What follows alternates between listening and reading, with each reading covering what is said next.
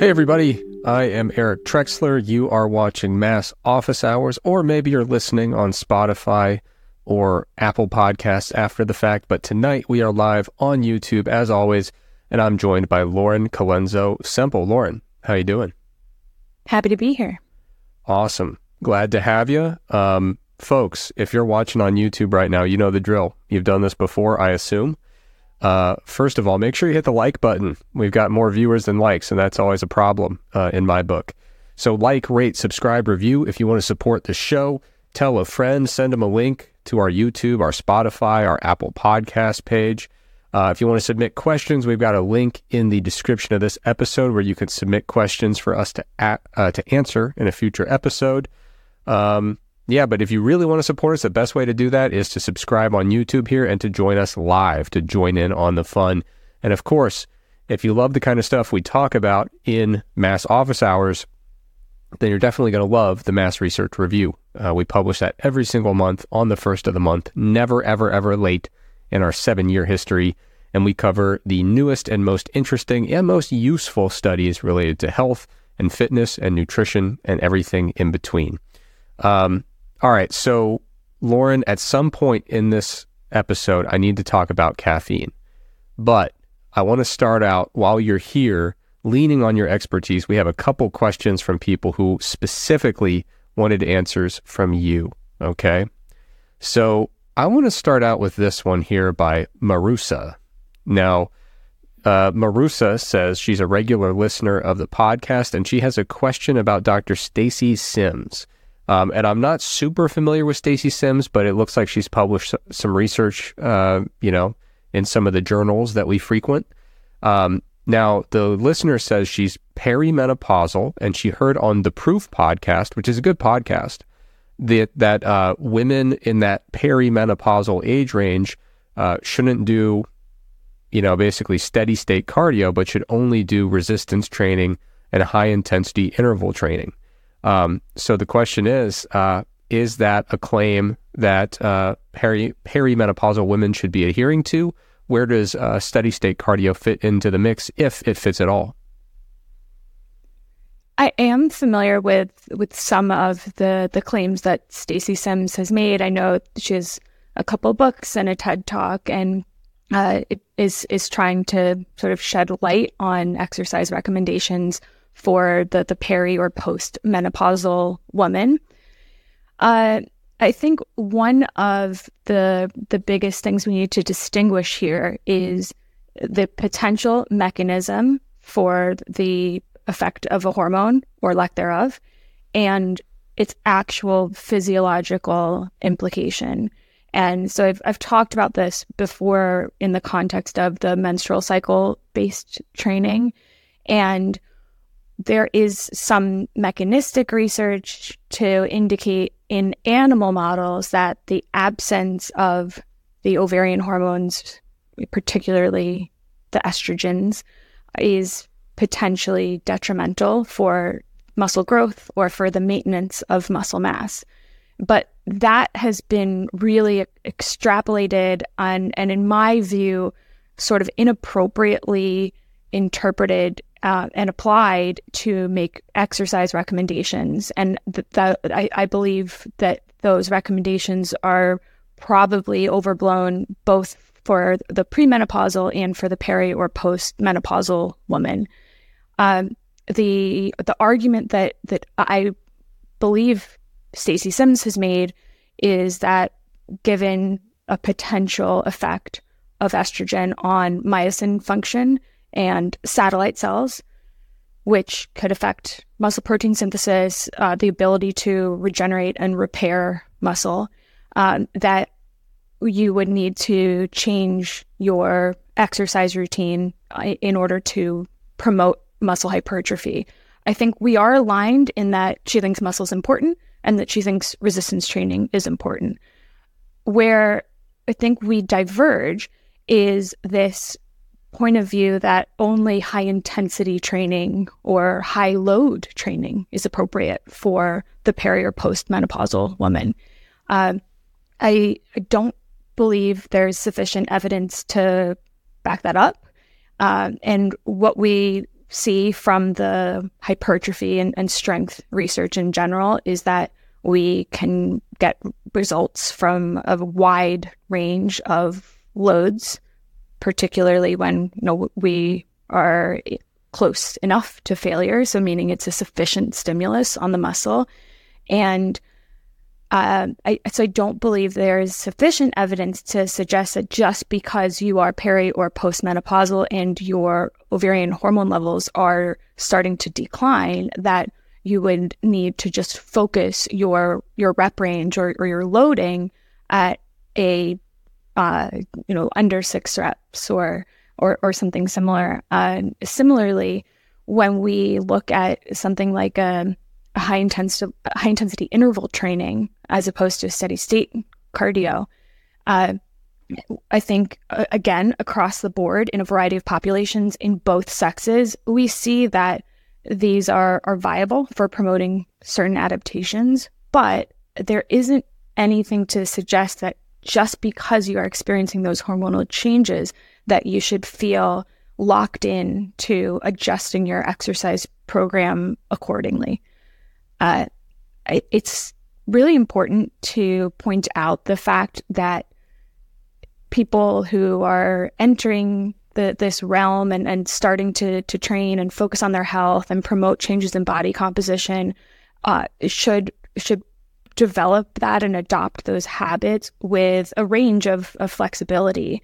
So the main issue that I take with these kinds of recommendations, they feel like it's a bit overcomplicated and it lacks that flexibility when we know that physical activity in general, resistance training in general, whether it's higher loads, lower loads, whether it's steady state cardio, whether it's high intensity cardio, a lot of that, in my view, should be tailored to the preference of the individual and what is within their abilities and how they can sustain that and maintain a consistent program over time.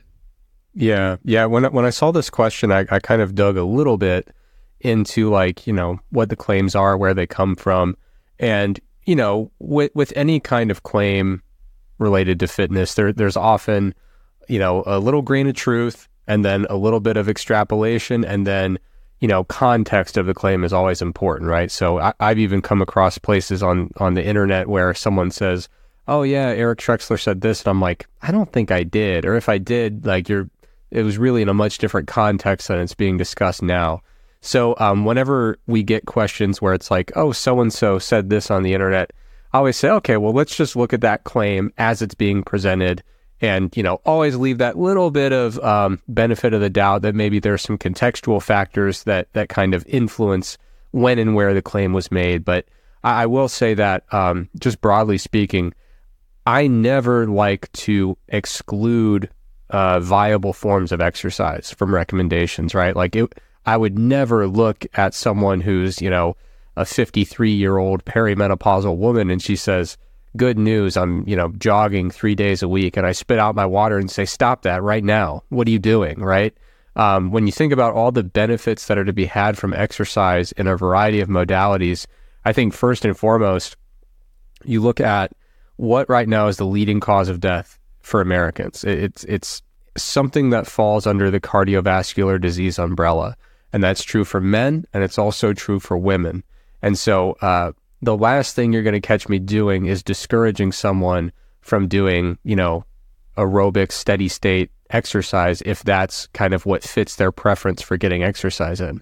Now, if you hate steady state cardio and you just absolutely don't want to do it, we can get around that, right? We can do a combination of resistance training and some interval training, and then maybe we throw some non-exercise physical activity in there, leisurely walking, right? So to be healthy does not require that one jogs on a treadmill like a hamster. I actually quite like treadmills, but I know a lot of people dread them.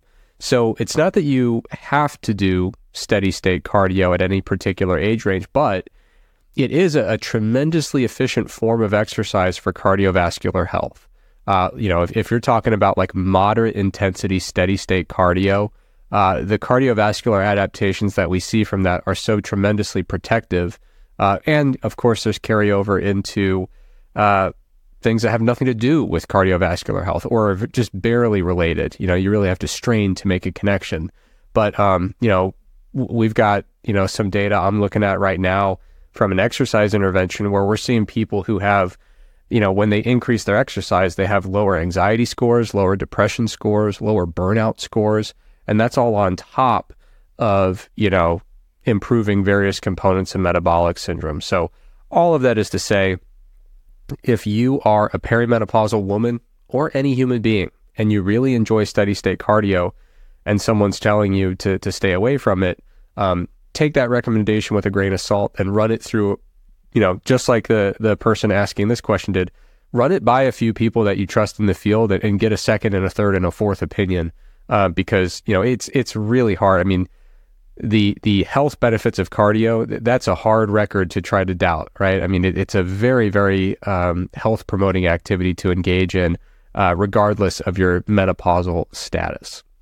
So we are on the same page, Lauren, and it's interesting. You mentioned that it was kind of overcomplicated, but it's also oversimplified at the same time. Meg, you see a lot of times with fitness recommendations, it's oversimplified recommendations that are based on an overcomplicated rationale. And I think this is one of those examples where somehow, low to moderate intensity steady state cardio is off the menu because of these really complicated kind of explanations. Now, while we're on the peri-postmenopausal topic, I'll say the other thing that I've heard that I think is really worth addressing is from the nutritional aspect, because you hear often that women in this population start to gain body fat, sometimes focused in the abdominal area, sometimes it's visceral fat. And I've heard recommendations that a calorie deficit isn't important, and that as long as you're adhering to these types of high intensity exercise recommendations, that doesn't matter, or you just need to increase your protein intake, or you just need to increase your pre-workout protein intake. And I think we need to be really careful about making those sorts of recommendations, because there's so much evidence to suggest that a calorie deficit works. Yes, protein is important, but it's not going to promote changes in body composition without a deficit. And just because you are peri or premenopausal and you are experiencing changes in hormones doesn't mean that the rules that are kind of established for changing your body composition wouldn't apply to you once you're in that stage of life. And so I think we need to really lean on the larger body of evidence. And certainly there's no clinical trial to point to that shows this group of peri or postmenopausal women doing this type of exercise resulted in, or implementing this particular nutritional intervention, resulted in a different meaningful body composition outcome than another group applying a different load or rep scheme or a different level of protein intake. So it's again really important to dive into the mechanism, the potential rationale, but then look to, is it actually panning out when we look at human trials? Yeah. Yeah, I think it's interesting that you brought up inflammation and caloric deficits. That's kind of been something, inflammation's been on my mind a lot because my research is kind of dragging me in that direction. Inflammation's very complicated, but it's also, in terms of practical application, pretty simple. In our lab, we were testing out some assays. I courageously donated some blood, and my CRP levels, probably the most common biomarker of inflammation, were a little bit higher than I would like. And so it got me thinking, what do you do when your inflammation's a bit higher than you like, right? And so, of course, there's the basic stuff. Eat, fruits and vegetables. They tend to have an anti-inflammatory effect when they're in the diet. But one of the things you can do, like we always think about how caloric restriction is this, caloric restriction has a great record in terms of extending lifespan in lab animals. And caloric restriction is anti-inflammatory in nature, but we rarely, really think about how that works or why that works. And we know that exercise is really good for us, and promotes all these different health outcomes and reduces inflammation, but we rarely kind of put the pieces together and talk about why that is. Ultimately, at the end of the day, caloric excess is a pro-inflammatory state, right? When you have excess calories coming in, when you have excess fat storage, you're kind of creating an environment that's generally pro-inflammatory. And so even if it's just, like for my example, I was carrying a little bit more fat than I usually do in just the slightest caloric surplus, not doing quite as much exercise, you see that this abundance of energy really lends itself to a pro-inflammatory state. And one of the reasons that caloric restriction and exercise are helpful for anti-inflammatory effects is because your body, when you're in a deficit, isn't likely to waste energy on a frivolous inflammatory response to just some minor inflammatory insult. And so it's really interesting to see how just by modulating long-term and short-term availability of energy through being in a deficit, maybe losing a couple pounds, I was totally happy with my body fat level in terms of my performance and how I felt and how I looked. But, my inflammation levels, I was like, oh, I should probably get ahead of that, get on top of that. And so, caloric deficits and just doing a little bit more physical activity, they're super underrated for inflammation. And the reason, to kind of tie this all together is that's usually a really major outcome of concern when we talk about peri and post-menopause. It's very common for studies to look at CRP levels during and after menopause. And, a lot of times it is kind of associated with increased visceral fat that accumulates after menopause. And then, we see that with that extra visceral fat, increased inflammation. And it's a really interesting physiological state. You could spend a whole career studying menopause and the changes that occur there. But at the end of the day, I think the fundamentals, like you were highlighting, they still matter, right? So when we talk about these recommendations as they relate to menopause, I was talking about aerobic exercise a lot, and aerobic exercise is great, but it's just part of the overall puzzle, right? So it's having an appropriate level of energy balance relative to your needs, trying to keep body fat in a range that works for you. Aerobic exercise is fantastic, but also without question, throwing resistance training in there is very important, especially, peri and post-menopause, when you're talking about making sure that you are maintaining physical function, muscle strength and mass, and then ultimately bone mass and bone durability as well. All right, Lauren, I'm going to get back to you with another question, but first I need to talk about caffeine because I left the audience with a cliffhanger last episode.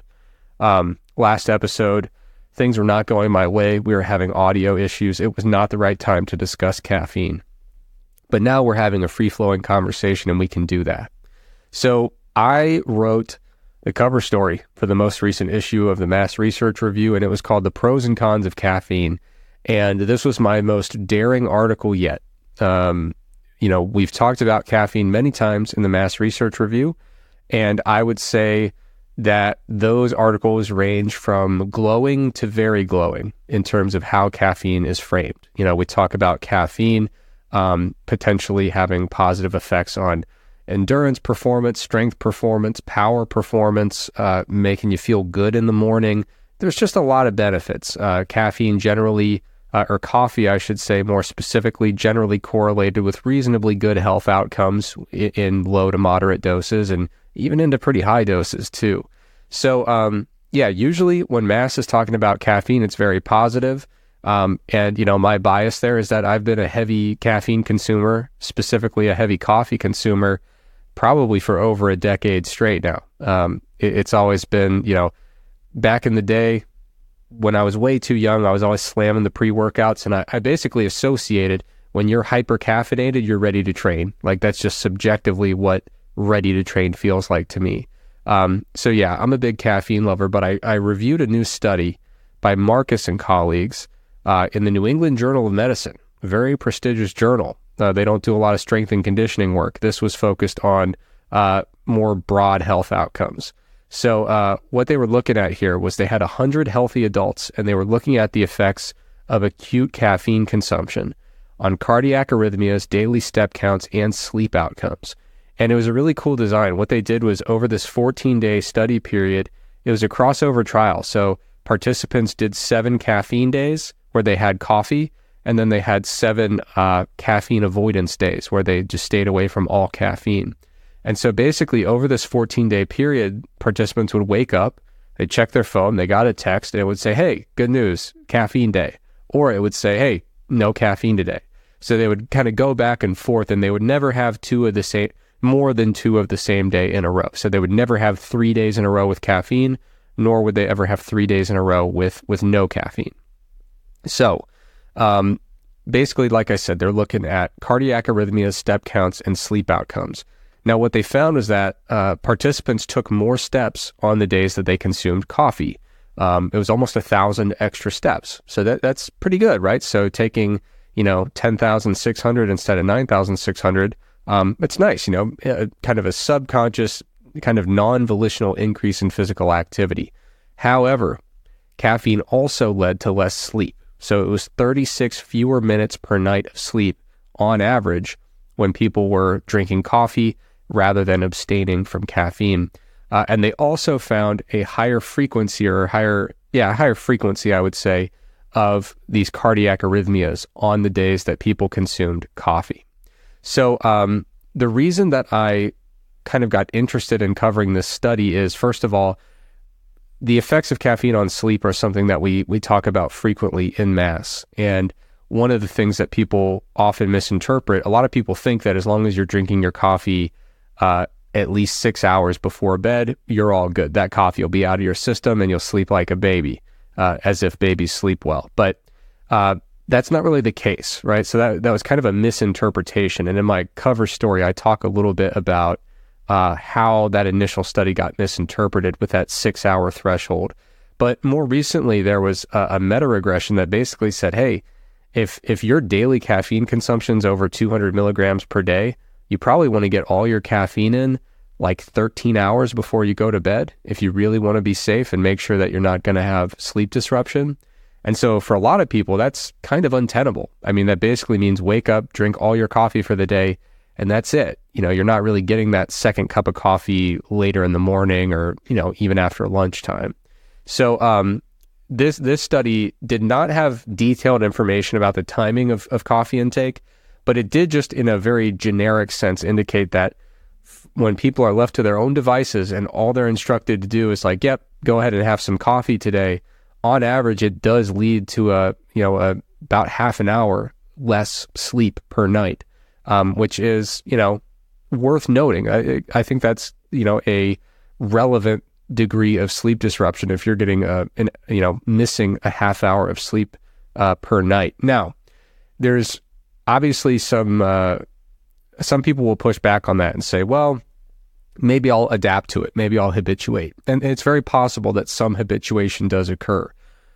However, you have to take that with the flip side, which is that some habituation is also going to occur with regards to the benefits, that you're drinking coffee presumably for, right? So, a lot of times people notice that the wakefulness, the alertness they experience from caffeine, we do kind of habituate, and that effect gets smaller over time with continued use. And with performance, this is an area where there's a lot of controversy. So there are studies without question that, they'll bring in someone, off the street, a group of people, I should say, and they have them do a performance test, with caffeine, come back later, do a performance test without caffeine. And caffeine trials, within that context, people do better during the caffeine trials than they do during the placebo trials, even if they're a regular habitual caffeine user. So some people have used that to indirectly kind of say, well, clearly there's no habituation for performance outcomes because these folks are still performing better on caffeine. However, it's not necessarily that simple. It could be that simple, but it's also possible. We really don't have a great understanding of the timeline of how withdrawal from caffeine actually affects physical performance. even the timeline for just like general symptoms of caffeine withdrawal, if you look it up, people will say, yeah, it's somewhere between 2 and 9 days, is when you're going to experience caffeine withdrawal. That's a tremendously wide range, in my opinion. And when it comes to physical performance, we really don't know much at all. There have been some studies that looked at it, but really not in a high level of detail. So all of that is to say, it is somewhat possible that when we're seeing habituated caffeine users having a performance benefit from caffeine, it could simply be that during the placebo trial, they're actually having an ergolytic effect, a performance reduction due to caffeine withdrawal, and the caffeine is simply bringing them back to baseline by attenuating those withdrawal symptoms. It's entirely possible, but something that you can't really say definitively. But what's interesting is that if we really wanted to know if the performance effects of caffeine, if we habituate to them, if they kind of diminish over time with repeated use, you'd want to do a study where you actually experimentally give people caffeine, for weeks straight and continuously or repeatedly, I should say, measure performance outcomes many times over that period of time. I'm aware of one such study that did that. It's something that we reviewed in Mass years ago. And that study did broadly point to the idea that there is some habituation of the performance effects of caffeine. So all that is to say, I know a lot of folks who really love caffeine, they won't even entertain the idea of avoiding caffeine or stopping to consume caffeine or consuming less caffeine because they say, I need these performance benefits and I'm not willing to give them up. And I think you can make an interesting challenge to that premise by saying, well, there is some evidence of habituation. The evidence against habituation is very indirect. And another thing that's important to note is when it comes to resistance training outcomes, the only study that I'm aware of that tried to look at pure caffeine alone, seeing if it would really meaningfully impact resistance training adaptations over time when it's consumed daily before workouts or, before every workout several times a week. Caffeine really did not seem to enhance training adaptations over time. It's very intuitive to think if something can improve my performance today in the gym, surely I can capitalize on that every workout, and over time that will materialize with better strength gains or muscle growth over time. But so far, the very, very, very limited evidence for caffeine suggests that perhaps that's not the case, and perhaps chronic training adaptations aren't really meaningfully impacted by caffeine. Now, the other thing I want to note is that one thing they looked at in the study was those cardiac arrhythmias, and they did find that arrhythmias were more frequent when people consumed coffee versus avoiding caffeine entirely. I don't want to be an alarmist about that because these arrhythmias, while they did happen and exist, these are not what you would call a clinically notable outcome in terms for example, they observed the mean value here, the daily mean number during the caffeine days for premature ventricular contractions was 154. It's not like they had 154 instances of people rushing to the hospital, right? These are, generally speaking, benign, harmless, slight deviations from a normal heart rhythm. But this does become noteworthy if you have an underlying heart condition, right? So, Lauren, I don't know if the news travels all the way up to Canada with this stuff, but have you heard about the Panera Bread stuff? I haven't. Okay, so Panera Bread, all allegedly, I don't want to get on Panera's bad side. We'll let the courts sort this out. But we're going to lose a potential sponsor now. Yeah, so a couple people two different individuals filed separate lawsuits alleging that a caffeinated beverage from Panera Bread, the restaurant chain, led to deaths, to fatal cardiac events. And so they had this new drink that was called charged lemonade, I believe. And so it was like a caffeinated lemonade drink. And what's really interesting is these types of stories come up every few years where you hear about, a teenager who died drinking an energy drink, and you read more about the story and they say, yeah, they had 700 milligrams of caffeine because they drank 3 of them.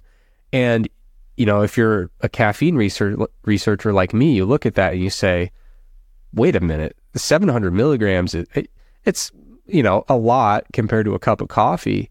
but it's not that much. An acute lethal dose of caffeine is estimated to be over 10,000 milligrams. So why is someone dying from less than 1,000?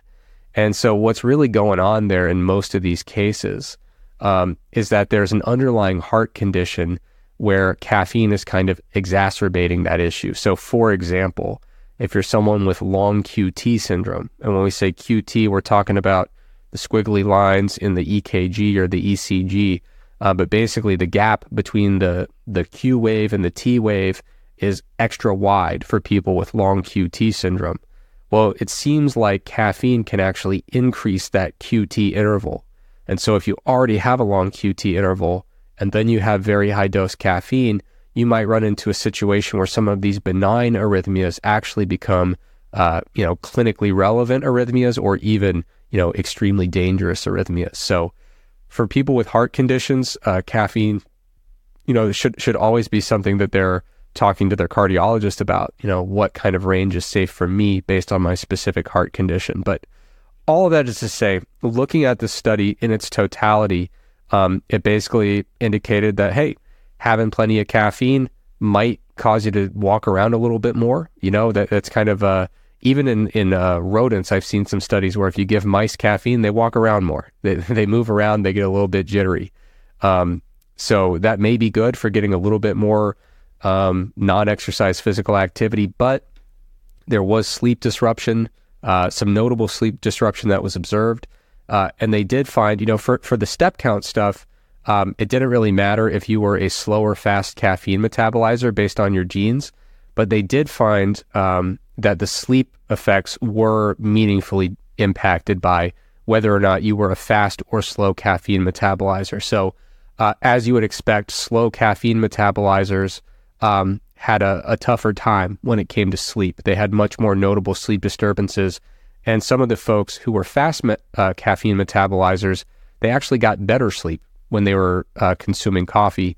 But the catch is the proportion of folks in this study that were actual fast metabolizers, it was only like 10 or 13 people. It was a low number relative to the sample size of 100. So basically what that means is there are some folks out there who are going to perhaps even sleep better on days when they have caffeine, but it's probably not a sizable percentage of the overall population, which means that you listening from a probability perspective are probably not that person. You could be, but the numbers suggest that you probably aren't going to experience better sleep. You're more likely to experience worse sleep with caffeine, and you might want to be careful about your timing if you wish to attenuate that. So one of the reasons that I wanted to kind of summarize this research is not lately, but recently I fell ill, Lauren, with COVID. I thought I was going to avoid it. I was so close, but it got me eventually. And I couldn't really drink anything comfortably for a few days because my throat was super sore. So I didn't have any coffee for a few days. And I said, okay, I'm going to ride this out. I'm going to give it a shot.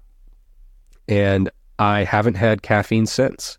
I went totally caffeine free. It's been a couple months now, I think. You can go back in the office hours archives and figure out when I could hardly talk. That was when I was sick. But yeah, it's really interesting to review this research and then kind of in parallel do this little anecdotal case study on myself, or, self-experimentation. What I've found is that while I used to be a caffeine addict and I loved it and would drink it all the time, I actually much prefer how I feel without it. And it had been a long time since I went without caffeine. What I have found is that I don't get as many headaches as I used to. I used to get headaches if I had too much or too little caffeine in a day. I've also noticed that I'm usually someone who's kind of prone to anxiousness, and that has been completely different without having high dose caffeine every day. And my energy level, I think, is a lot more stable throughout the day. It's like I don't reach the like jittery highs, a couple hours after I drink coffee, but I don't have those dips later on. So all that is to say, this study, in this article, I guess I should say, I kind of summarize many areas of the caffeine research when it comes to, habituation with regards to performance, effects on sleep, the different pros and cons of caffeine intake. And ultimately, the conclusion that I reach is you might want to ask yourself a few questions. If you're trying to determine whether or not it might be worthwhile to cut out caffeine for a little bit and see how you feel. So those questions are, do you feel better when you consume caffeine, or does caffeine just help you avoid bad feelings like headaches or drowsiness? In my case, I was drinking caffeine to avoid headaches and drowsiness that were being caused by the caffeine in the first place, which isn't ideal. Another question, are you actually sleeping well enough, or is caffeine masking the signs of insufficient sleep? One thing that I found was when I cut caffeine out, I started sleeping an extra like half an hour a night. And I didn't think I was undersleeping. I would wake up without an alarm. Like I thought I was sleeping plenty. And once I got rid of caffeine, I noticed that I was actually undersleeping a little bit, but just chronically covering that up with caffeine. Does caffeine meaningfully improve your performance, or have you come to expect poor performance when you're not caffeinated? Some people, I think, they really lean on caffeine as a crutch, and it's more psychological than it is physiological in the gym. Do you have any predispositions like anxiety, slow caffeine metabolism, sleep issues, heart arrhythmias, or a family history of heart conditions that may make you question your current level of caffeine consumption? Those are just some questions to think about. I should clarify, there's nothing wrong with caffeine. If you look at the long-term chronic health data, caffeine is not an unhealthy thing, especially not in the form of coffee or tea. These are beverages that are associated with generally positive health outcomes. However, caffeine's not for everybody. And I had not taken any time in the last decade to think, am I really sure that caffeine is having a positive effect on my life rather than a neutral or a negative? So it's worth considering. It's worth thinking about if you're someone who falls into habits like myself. And I still love a good cup of coffee. I'm drinking decaf every day, but I don't know. I think caffeine, my days might be over, Lauren. Might be it. I can't say that I'm on the same page. Yeah. How much caffeine do you have a day, if you had to guess?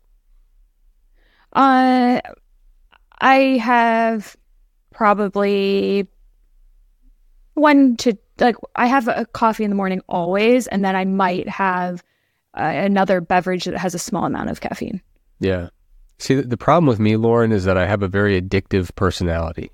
Like I get on something and I push it to the limit, which is not ideal in many cases. So for me with caffeine, it's a lot easier for me to just say, I'll either not have it or I'll have it. And if I'm having it, like it was not unusual for my daily caffeine intake to drift upwards of, 500-600 milligrams a day, and sometimes higher if I was like really pushing to a deadline.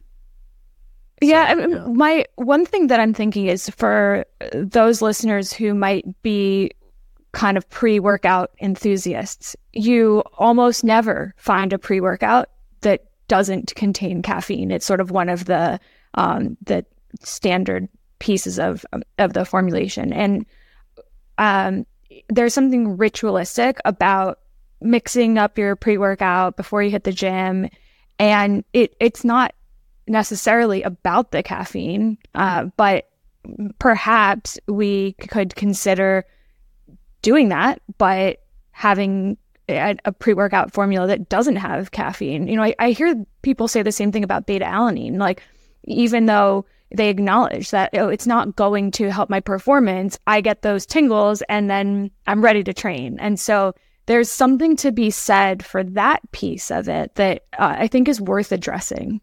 Yeah, no, absolutely. I think, like I said, I was so used to caffeinating before workouts that I naturally associated a decaffeinated state with being unprepared to train. Those two feelings, the sensation of being caffeinated in my mind was the sensation of being ready to train. And so when you start trying to train without it, it's quite an adjustment. So there's the kind of subjective, like you said, you get the tingly feeling and the flush from the niacin and the caffeinated stuff, that definitely plays a role, I think, psychologically for training preparedness. And like you said, the ritual, I think for me, like the ritual was also a big thing where, I'd brew my coffee and that was almost like my workout had started, because we've initiated that sequence. So yeah, I think it's interesting to get creative and say like, well, if I really just want to have a ritual that makes me feel like I'm locked in and that, okay, it's time to go to the gym, you could do a caffeinated pre-workout. Like I said, I don't want to be like super anti-caffeine, because I think my experience with caffeine is not the norm. I think most people who are not, really addictive personalities, most people who are not having headaches from caffeine, most people are not, prone to anxiousness the way I am. You're probably doing just fine with a normal amount of caffeine. It's no big deal.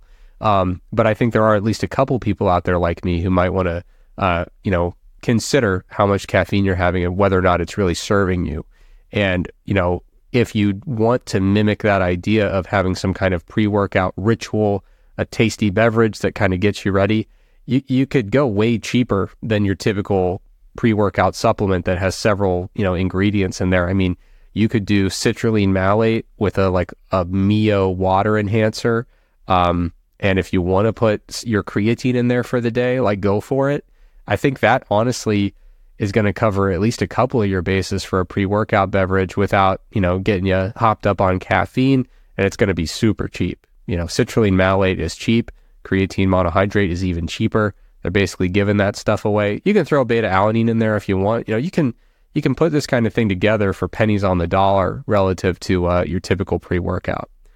But anyway, I think that's enough caffeine talk. I would encourage people to read the full article, because I take a really systematic look at kind of what we know about caffeine, what we don't. And I was pretty upfront in the article that the goal of the article was almost like in debate club when you were in high school, and they'd say I don't care what you believe, you're on this team for the debate, right?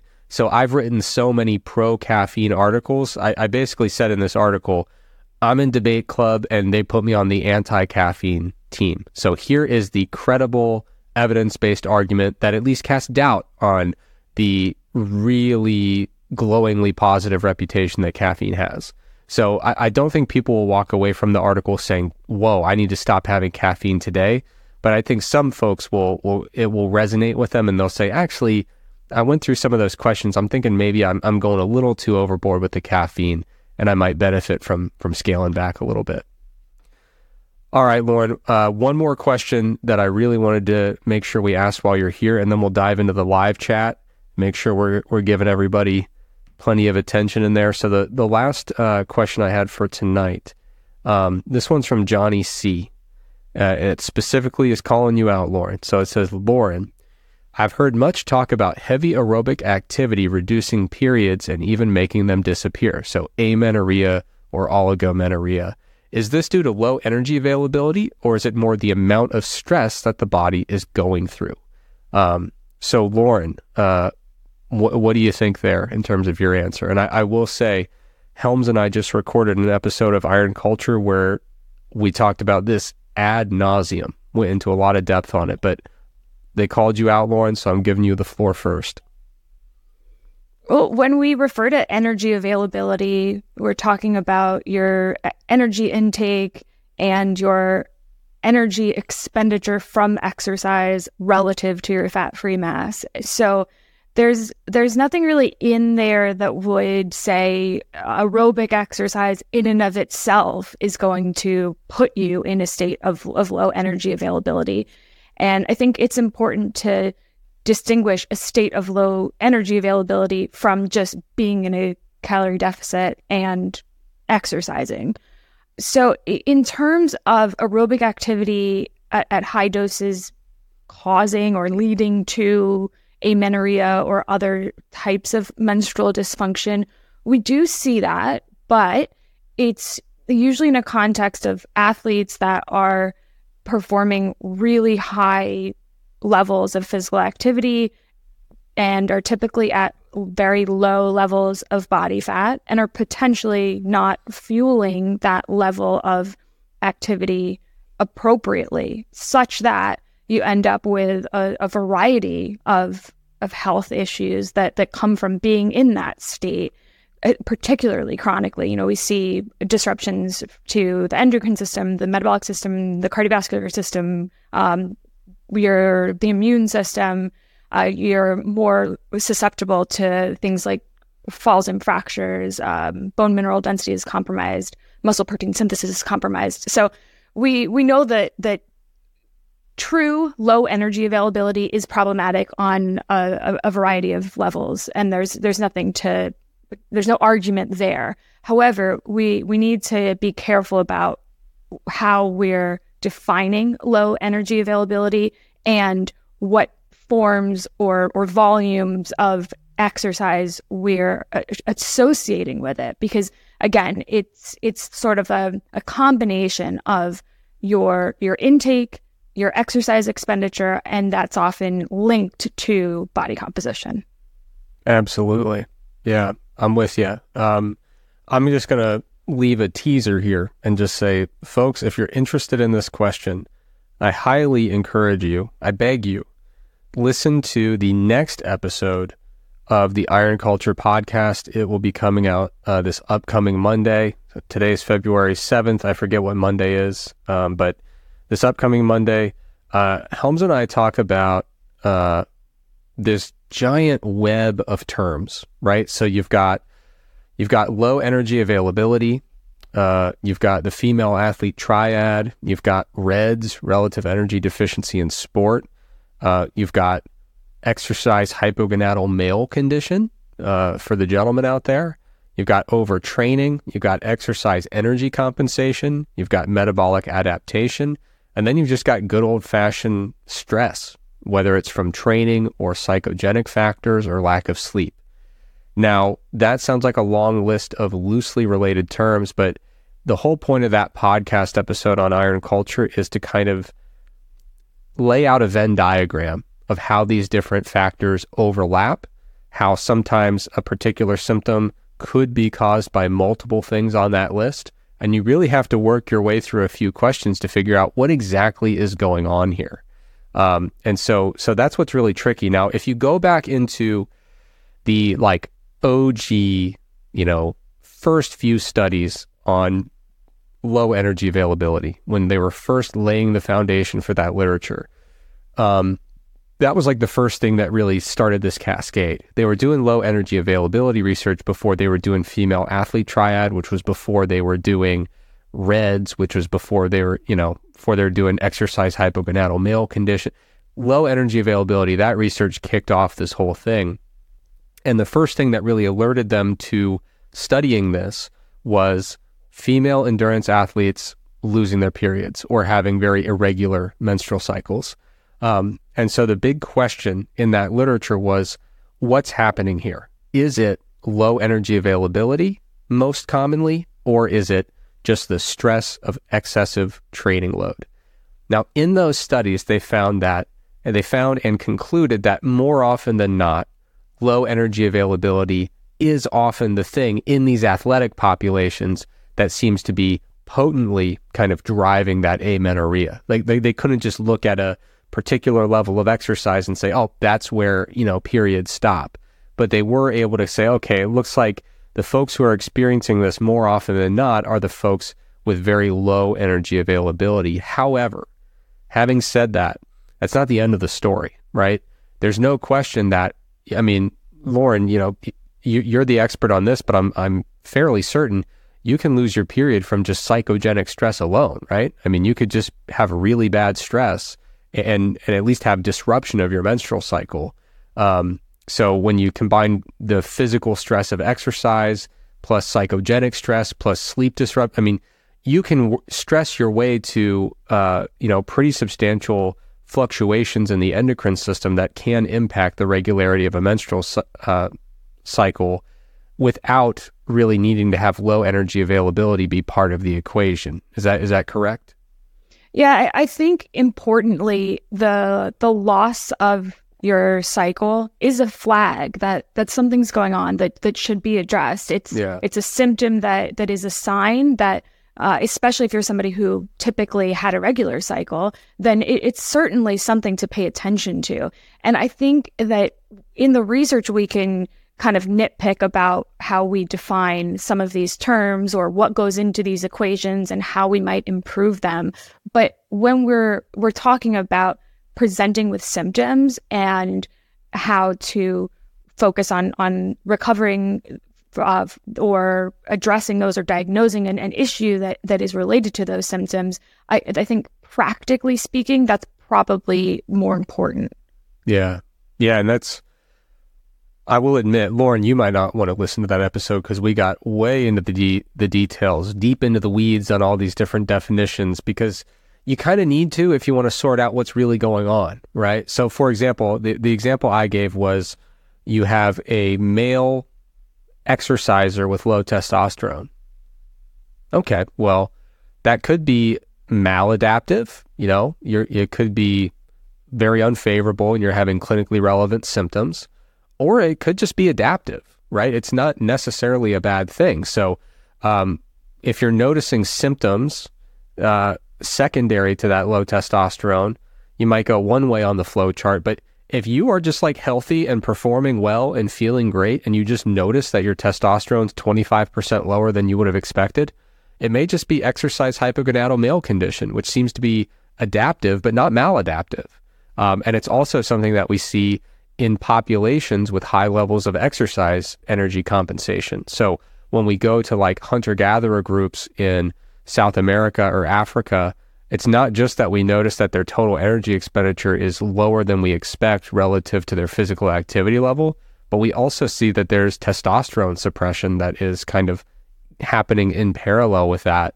But it's not something that's impacting fertility. It's not causing clinical manifestations of low testosterone. It's just an adaptation.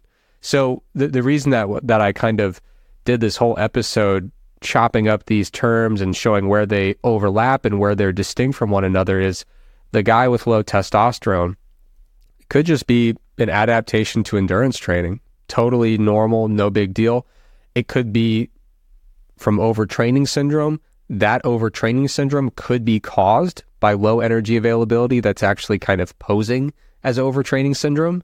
There's a paper we reviewed in Mass not too long ago, Helms did it, where they found that most of the studies documenting overtraining syndrome, a large percentage of them, you could actually argue that perhaps it was just low energy availability that was kind of looking like overtraining syndrome. It was really hard to separate out where does the low energy availability, how do you kind of distinguish between the two within some of these studies?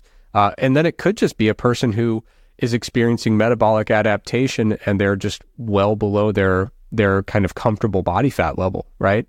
It's a very common reason for low testosterone among men is that they just try to get too lean and try to maintain it for too long and their testosterone drops. So there's one symptom and you could just say, I'm sure you're just not eating enough relative to your training, but it is worthwhile to look into like, okay, but how much are you training? What is your energy availability like? What's your body fat level like?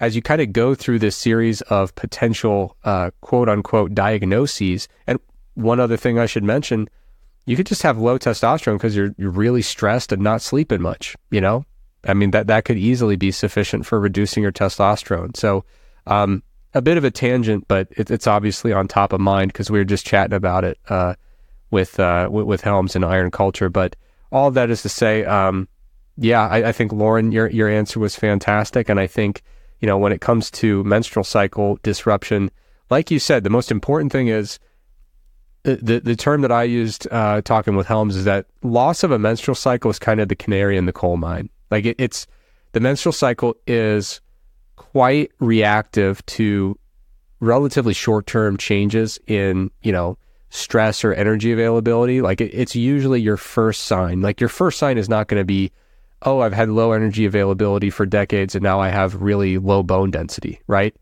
You don't find like the stress fracture from low bone density is not your first sign. It's usually when there's a mismatch with training load or energy availability, the menstrual cycle is usually that canary in the coal mine, that first signal that says, hey, you should probably think about your training load relative to your energy intake. Maybe think about adjusting one or both of those and try to figure out, which one is more of the culprit if it's one more than the other. Does that sound right to you? For sure. I think that, to your point, looking at one single factor as opposed to the whole person and the whole scenario is certainly not the way that I would suggest going about this and addressing the potential issue. But that said, given that most people aren't going in and getting constant blood work done or DEXA scans, losing your menstrual cycle is one very tangible thing to point to that then might trigger you to go and dive deeper and perhaps look at some of these other markers. Yeah, definitely. All right, Lauren, I think it's about time to dive into the live chat. The first one I want to mention here. So Tina Carlson, Dr. Tina Carlson mentioned that her 23andMe DNA analysis. Tina, don't go out committing crimes and leaving DNA evidence. You're in the database now. She took that test and said she's a fast caffeine metabolizer, so she must be a lucky one. Well, Tina, that brings up a point that I glossed over, maybe. So in that caffeine study, participants with faster genotypes, they were lucky with regards to sleep outcomes. They had a better time. Fast genotypes also tend to be better in terms of ergogenic effects of caffeine, although that's debatable. It's debatable, but it's either as good or better than being a slow metabolizer for performance outcomes.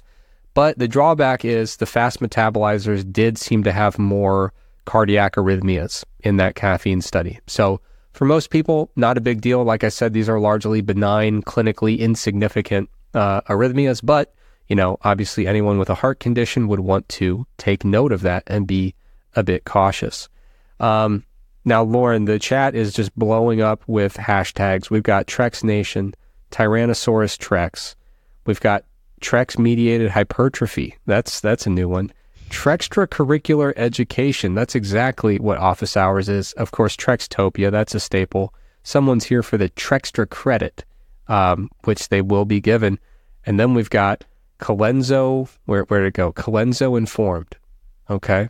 So that's a bit of a stretch. You should try. Okay. Yeah. And then simple shift. I'm not understanding yours. I'm going to be completely honest. We also have Colenso Simple Strength Sisters. Okay. Yeah, that's a lot of... I agree that, we could use some work on it. Your hashtags are more creative than mine. Have you tried having... I said in the chat, I believe that these are bots that you've generated to hype you up.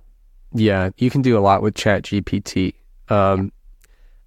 I think maybe I'm just missing some pop culture references. Whenever I don't understand something, that's always the safest bet. Because I kind of checked out of popular culture for a couple decades there, and I'm just now getting back in.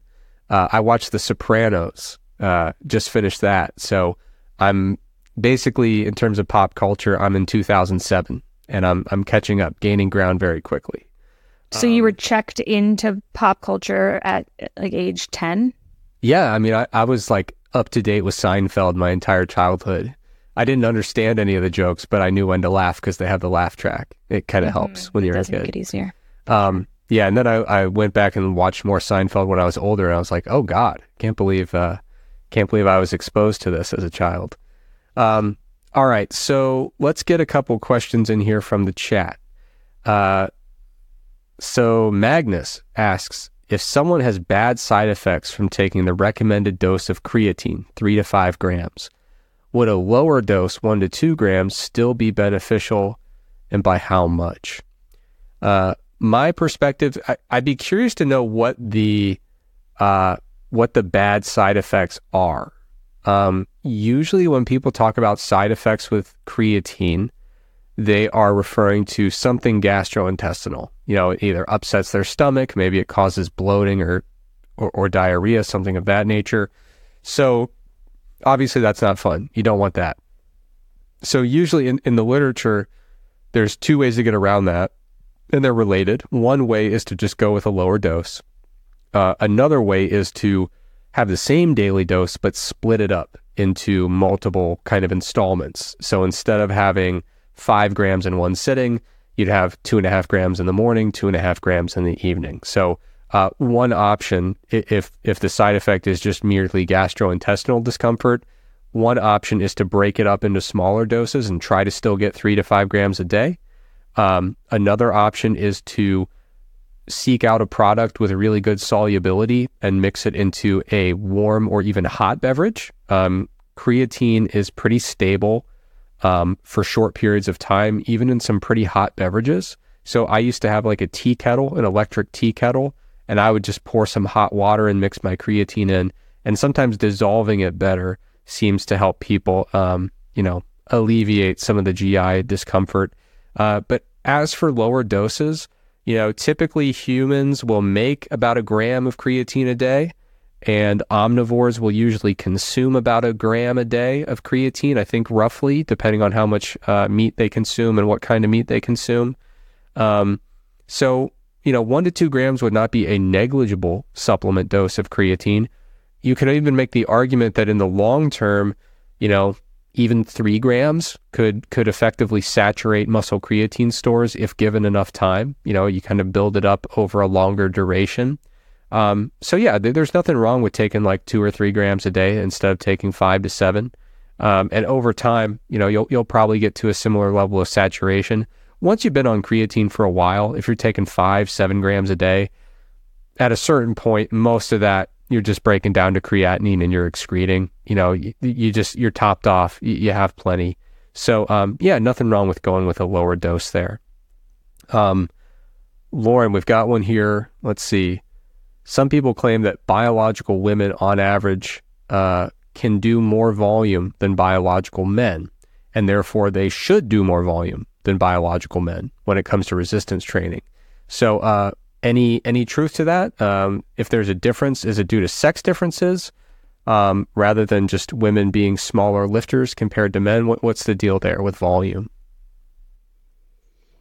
Yeah, this evidence is really mixed. I've seen it more in the training frequency literature saying, you should, as a woman, potentially be able to hit a muscle group more frequently, potentially because if you are a smaller individual, it's less sort of overall stress. And so you won't have as much fatigue, you won't have as much damage. There's less joint stress, arguably. And so you can kind of go back and hit that same muscle group again.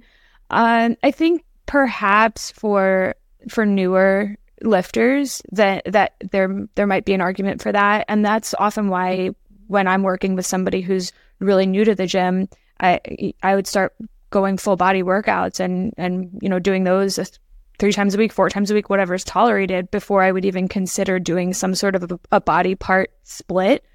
But I wouldn't say this is due to hormonal differences.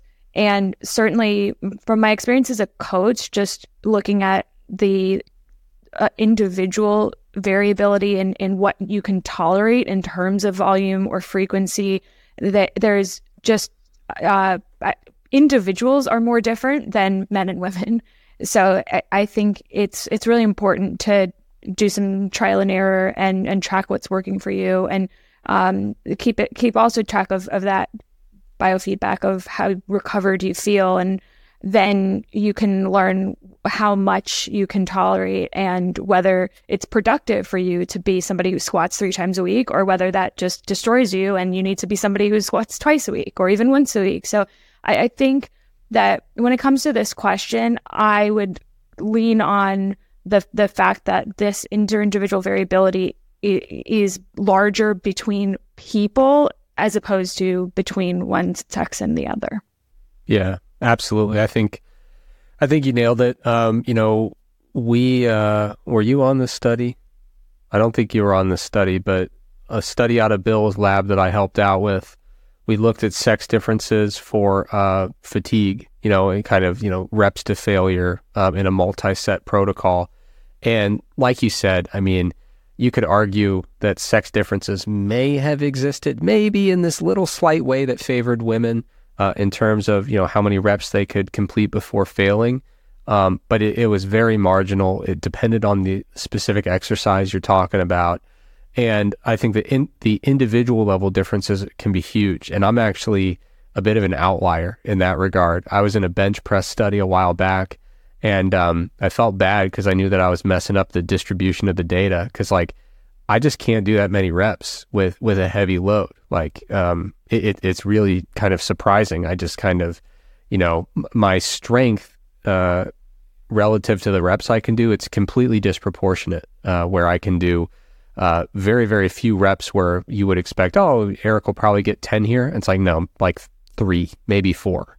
So it's just really weird that way. But yeah, I think, you really are better served looking at an individual's characteristics rather than kind of guessing based on their biological sex. And certainly, trying to program from that is quite a leap of faith that I probably would not recommend unless you literally knew nothing about them and just needed somewhere to start. But even then, I'd say the sex difference is so minimal, I wouldn't even factor it in, to be honest. Yeah, and I would prefer to start more conservative and then work our way up than just beat somebody up and then have to backtrack. Yeah, definitely. Got a quick one here from Magnus. What would your recommendation be for skinny fat people? Now, Lauren, my big goal is to get people away from the use of the term fat as a pejorative with all these terms. So skinny fat, what we do in the nerdy clinical literature is we call that normal weight obesity, right? That's our clinical term. And then somebody a few weeks ago used the term fat but fit. And by the way, that's how people use these terms. So I'm definitely not calling out the people asking the questions. I'm trying to initiate a movement where we use some language that's a little bit less pejorative in nature. So skinny fat, you could call normal weight obesity if you felt so inclined. That's the way you're going to see it in the literature. And the reason this is useful to bring up is if you're going to try to search for research on it, you're not going to find skinny fat in the literature, right? So it's good to know the actual term if you want to find the evidence. The other one that came up was fat but fit. And we usually, what do we call that one? I always blank on this one, but there's a clinical, like, fancy name for that one too. Metabolically healthy obesity is, if you're going to search that in the literature, that's what you're looking for people who are quote unquote fat but fit. So recommendation for skinny fat people with normal weight obesity, usually when the context of this question is usually, hey, I'm, quote unquote skinny fat. I'm just getting started here. What do I do? Right? Do I bulk first? Do I cut first? Do I try to recomp? And ultimately that question, I think a lot of times people assume that there's a physiological answer for that, and there really isn't. I think the answer all comes down to an individual's goals and how we set them on a trajectory that's going to help them become a lifer with regards to fitness. What I mean by that is sometimes you'll get someone who's brand new, they've got fat to lose, they have very little muscle mass, and they say, what should I do first? And I say, well, if you were just going to be absolutely thrilled 3 months from now, is it because you have lower body fat or because you have bigger arms, right? Or legs or whatever the case may be? What right now is the thing that would get you most excited and enthusiastic and make you feel like you're really doing something and making big strides towards your goals? Sometimes people say, well, I really want to have visible abs before I do anything else. Fine, we can cut first. No big deal. Some folks will say, I just really wish I could bench press 2 plates and then I'll worry about losing some belly fat. Cool. Let's focus entirely on getting big and strong. Doesn't mean we have to do a 1,000 calorie a day surplus, but we're not going to worry about trying to lose fat while we're doing this. We'll keep a similar amount of body fat and just get big and strong. Now, sometimes you'll find someone who they really insist they want to make progress in both directions at the same time, and they can, most likely, right? And so that's fine. You put them in a very modest caloric deficit, you start hitting the weights, plenty of protein, and this is like a perfect example for someone who is in a good position to recomp, which means building muscle while losing fat at the same time. So for someone who is, skinny fat, I mean, all 3 roads are viable. And I think it really comes down to how do we foster this enthusiasm? If you think about the stages of change model, the trans-theoretical model, you've got someone who's worked all the way up, past pre-contemplation, past contemplation. They're actually ready to make this change and engage in this health-promoting behavior. The last thing you want to do is sabotage that enthusiasm by saying, I know that you want to have your dessert, but first have some mushy peas. No, go toward the thing that right now is fueling that enthusiasm and build off of that, right? So if you're really stoked about getting big and strong, get big and strong, and the success of that and the confidence that it brings will build self-efficacy so that when you decide it's time to do a fat loss phase, you've already had so many wins. I mean, you're loving fitness, you're completely hooked, and you're on a good long-term trajectory. Lauren, do you see one in the chat that you feel enthusiastic about grabbing here? Let's see. I noticed Karina said it's ladies' night, Gym Bros. It is ladies' night relative to the other mass casts. Or we got Collective. So that's a good one. I like that one. Yeah, so we can go with that. More Treks hashtags. It's gonna happen. It's gonna happen. I'll do one from Steven here while you're looking. So Steven says, with a given weight, I find I can do a lot more reps utilizing cluster sets compared to straight sets. Given this, is there a reason to believe cluster sets would not lead to greater hypertrophy? Ultimately, it kind of, I wouldn't say that cluster sets across the board are better for hypertrophy than just regular straight sets. I think at a certain point there's going to be trade-offs in terms of, your performance in those sets and the overall volume load that you're completing. When I think about cluster sets and I think about similar strategies like rest redistribution. Can we define cluster sets for the listener?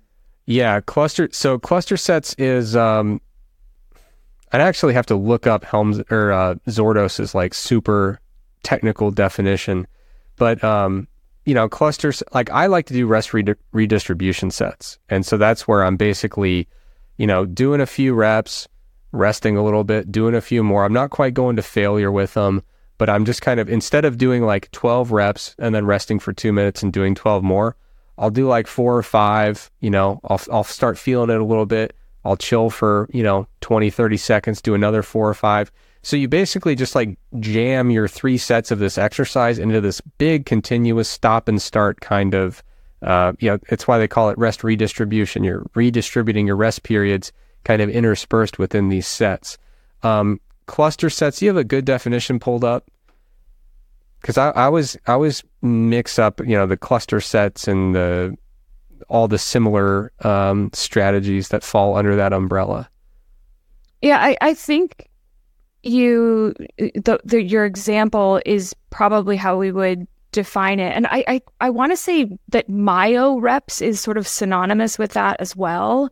If people have used that terminology, but it's essentially you're kind of extending the overall set, and arguably it's more time efficient because you can get more work done, but you're not distributing the work in a way that's necessarily as measurable from one workout to the next. I feel like that's the major potential downside, is it's harder to really say, did I do this exactly the same as last time? Because if we're talking, I'm resting for a few seconds, like what is a few seconds? Are you timing it that diligently? Mm-hmm. Yeah. And if you add a rep within a cluster, is it the second cluster? And then how do you progress that? I mean, I just feel like it's not as cut and dry as just trying to do 3 sets and then next week add some load or add 1 rep per set. Yeah. I think you nailed the 2 things I was going to talk about basically, which is that number 1, when you're using this kind of genre of strategy, whether you're talking about cluster sets or myo reps or rest redistribution sets, they can be very time efficient. That's one of the reasons I like to use them. They also can be something, if you're like me, I kind of get bored in the gym. I don't like sitting around for 2 or 3 minutes and, trying to keep my mind busy. So I kind of like, just subjectively, I enjoy that kind of training more. So there are reasons to do it, but the progression scheme, especially when you start zooming out over the long term, like you're saying, it becomes a little bit more convoluted in terms of how you progress it. Especially if you're not being super meticulous and doing an exact predetermined number of repetitions, looking at your watch, waiting for that 20-second rest period, then doing, so like a cluster set, I'm looking at an example from one of Zordos's articles, talks about doing 2 reps with a load, focusing on maximum power output, resting 20 seconds, doing 2 more reps, resting 20 seconds, continuing to do that until you reach a certain velocity loss or, proximity to failure. But, whether you're talking about myo reps or cluster sets or rest redistribution, it all kind of falls under a similar paradigm.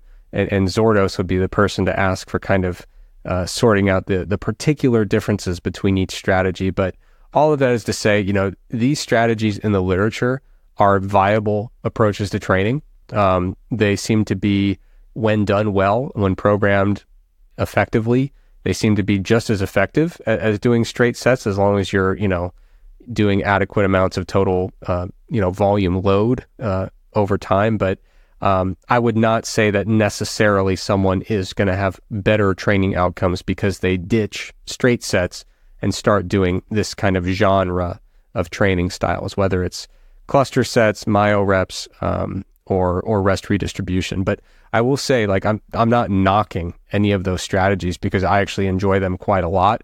I'm just saying that, it's a way of rearranging training, but it's not a way of hacking your training to make it dramatically more effective than straight sets. So Lauren, did you have anything else in the chat that you wanted to hit? Objectively and scientifically, which exercise machine do you have the best vibes about? It's a good question. Best vibes. I really like the seated chest fly. Wonderful, like the cable one. It's just this incredible stretch on your pecs. You can't beat it. You cannot replicate it using dumbbells. It's a completely different kind of stretch. The angle is just perfect. So I'm very partial to that one. And I'm also very partial to, I don't know if this counts as a machine, but right now I'm using the belt squat a lot. And I'm actually using it for a deadlift variation. It's the only thing I can do that's not bothering my nerve pain that I'm dealing with. So it's been a lifesaver for my lower body training. What about you? I love a cable.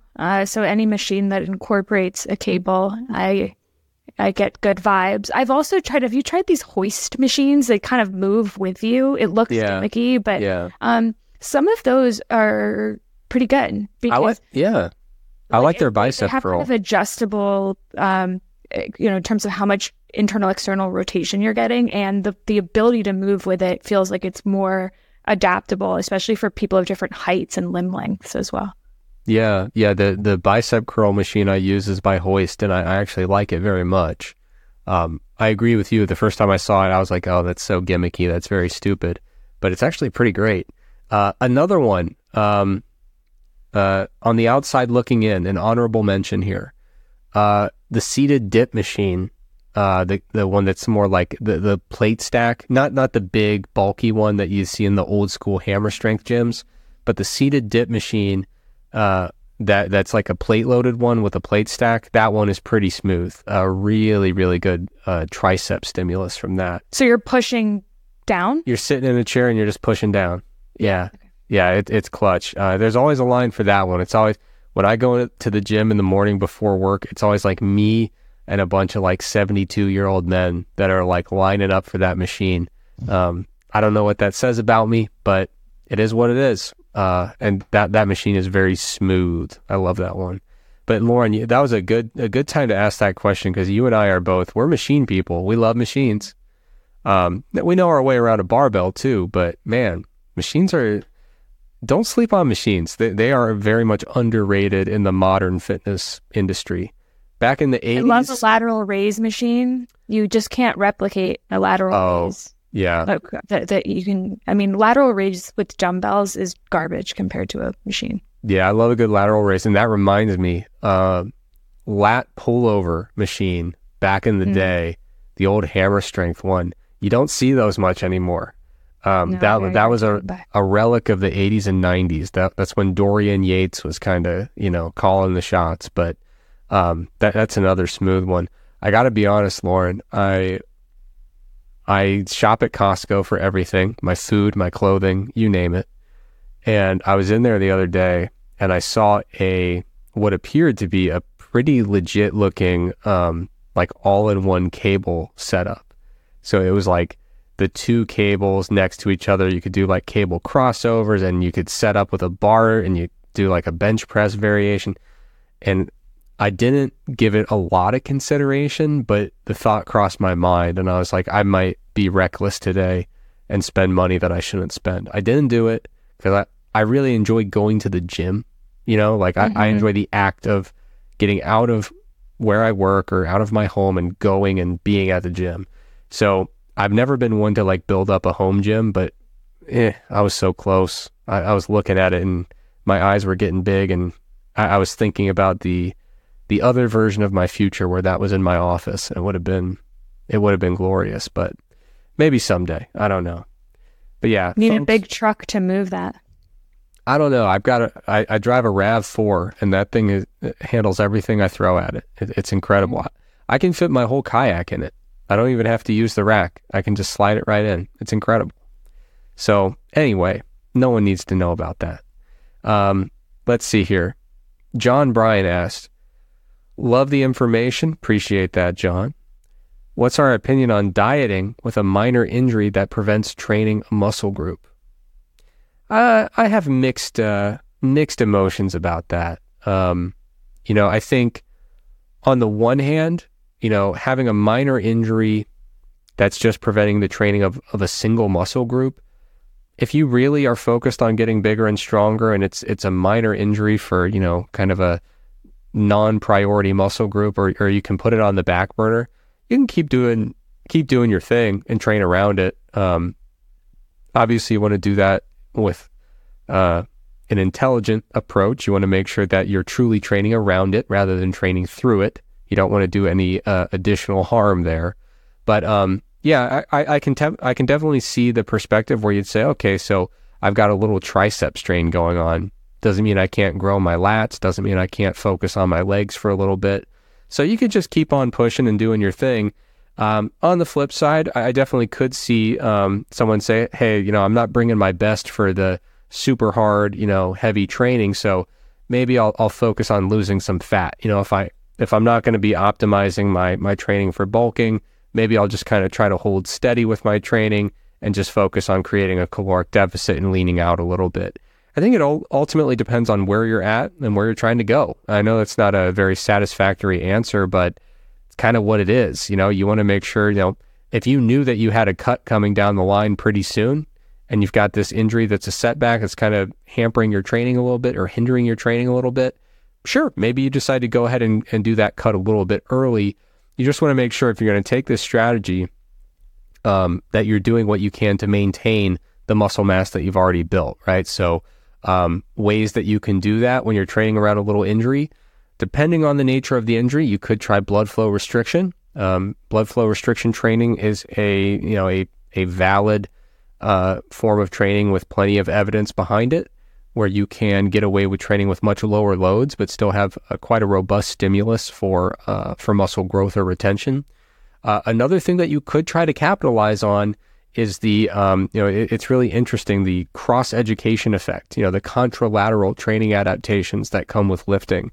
I was just very recently, like last week, I was at a conference in Orlando, and there was a great presentation by Dr. J.C. Carr, who's down at Texas Christian University, and he's doing some really fascinating work on cross-education, basically meaning, if your left arm is, your left bicep is hurt and you can't do curls, there is some advantage for that injured bicep of doing bicep curls on the other side.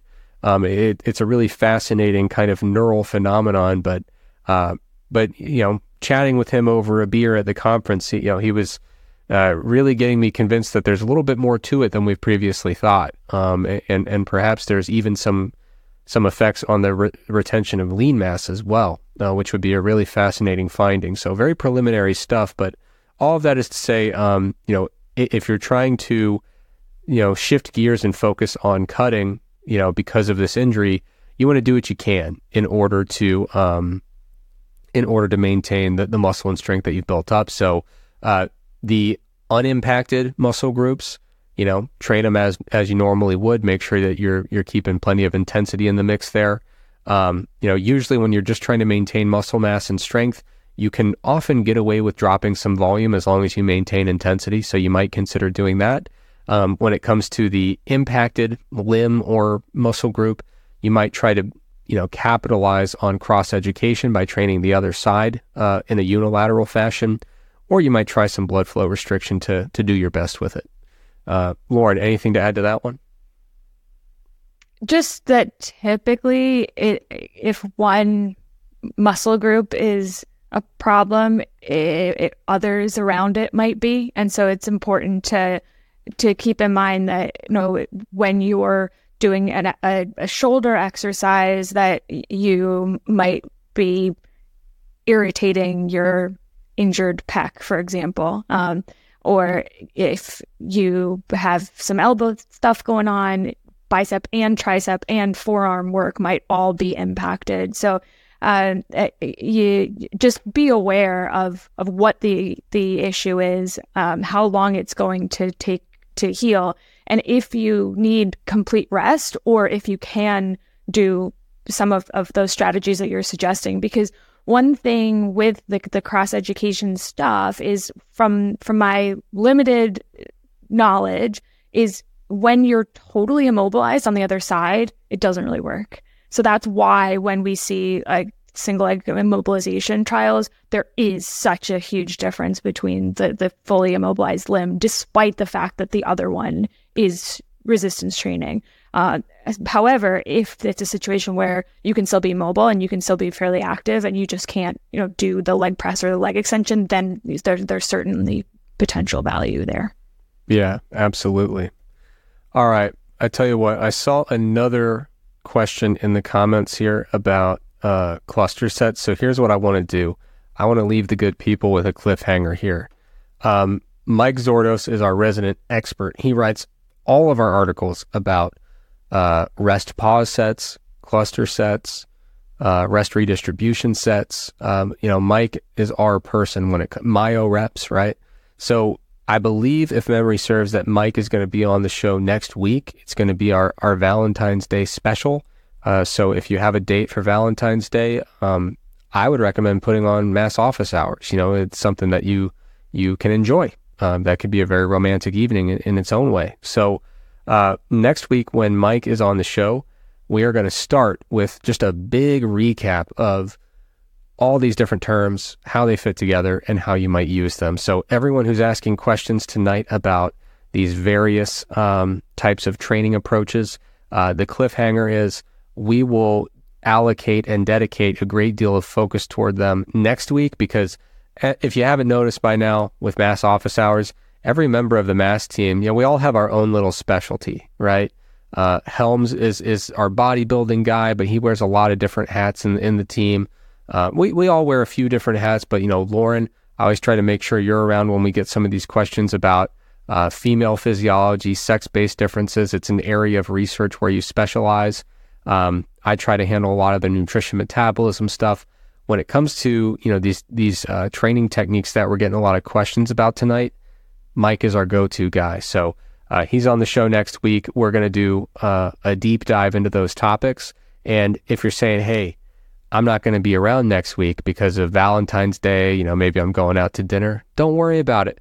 We do these live on YouTube, but you can listen to the replay on YouTube anytime. And then after the fact, of course, we put it up on Spotify, Apple Podcasts, every platform that you'd want to get a podcast from. So folks in the chat, that will be waiting for you next week. And simply put, Mike Zourdos can do that topic justice far better than I can. And tonight, we're just out of time, Lauren. So, Lauren, is there anything you want to say to the good people before we sign off here? Thank you so much for listening. Colenso Simple Collective, was that it? Hashtag? Yep. Yeah, a lot of good hashtags tonight. Keep it up, folks. One last thing I'll mention, we still have more viewers than likes, which is really troubling. So on your way out, rather than dropping $1 in the hat, all we ask is that you hit the thumbs up, give us a nice little like there, let the algorithm treat us, give us the love that we deserve, basically, when it comes to the algorithm. So we want to make sure that people are spreading the love so that we can share office hours with more people. So spread the word, spread the links, like, rate, subscribe, all that other stuff. As always, everyone in the chat, thank you so much for joining us live. That is the best way, the preferred method for viewing this show. Everyone who's listening after the fact, we still love you too. Thank you for the support, and we will be back with another episode of Office Hours in exactly 1 week.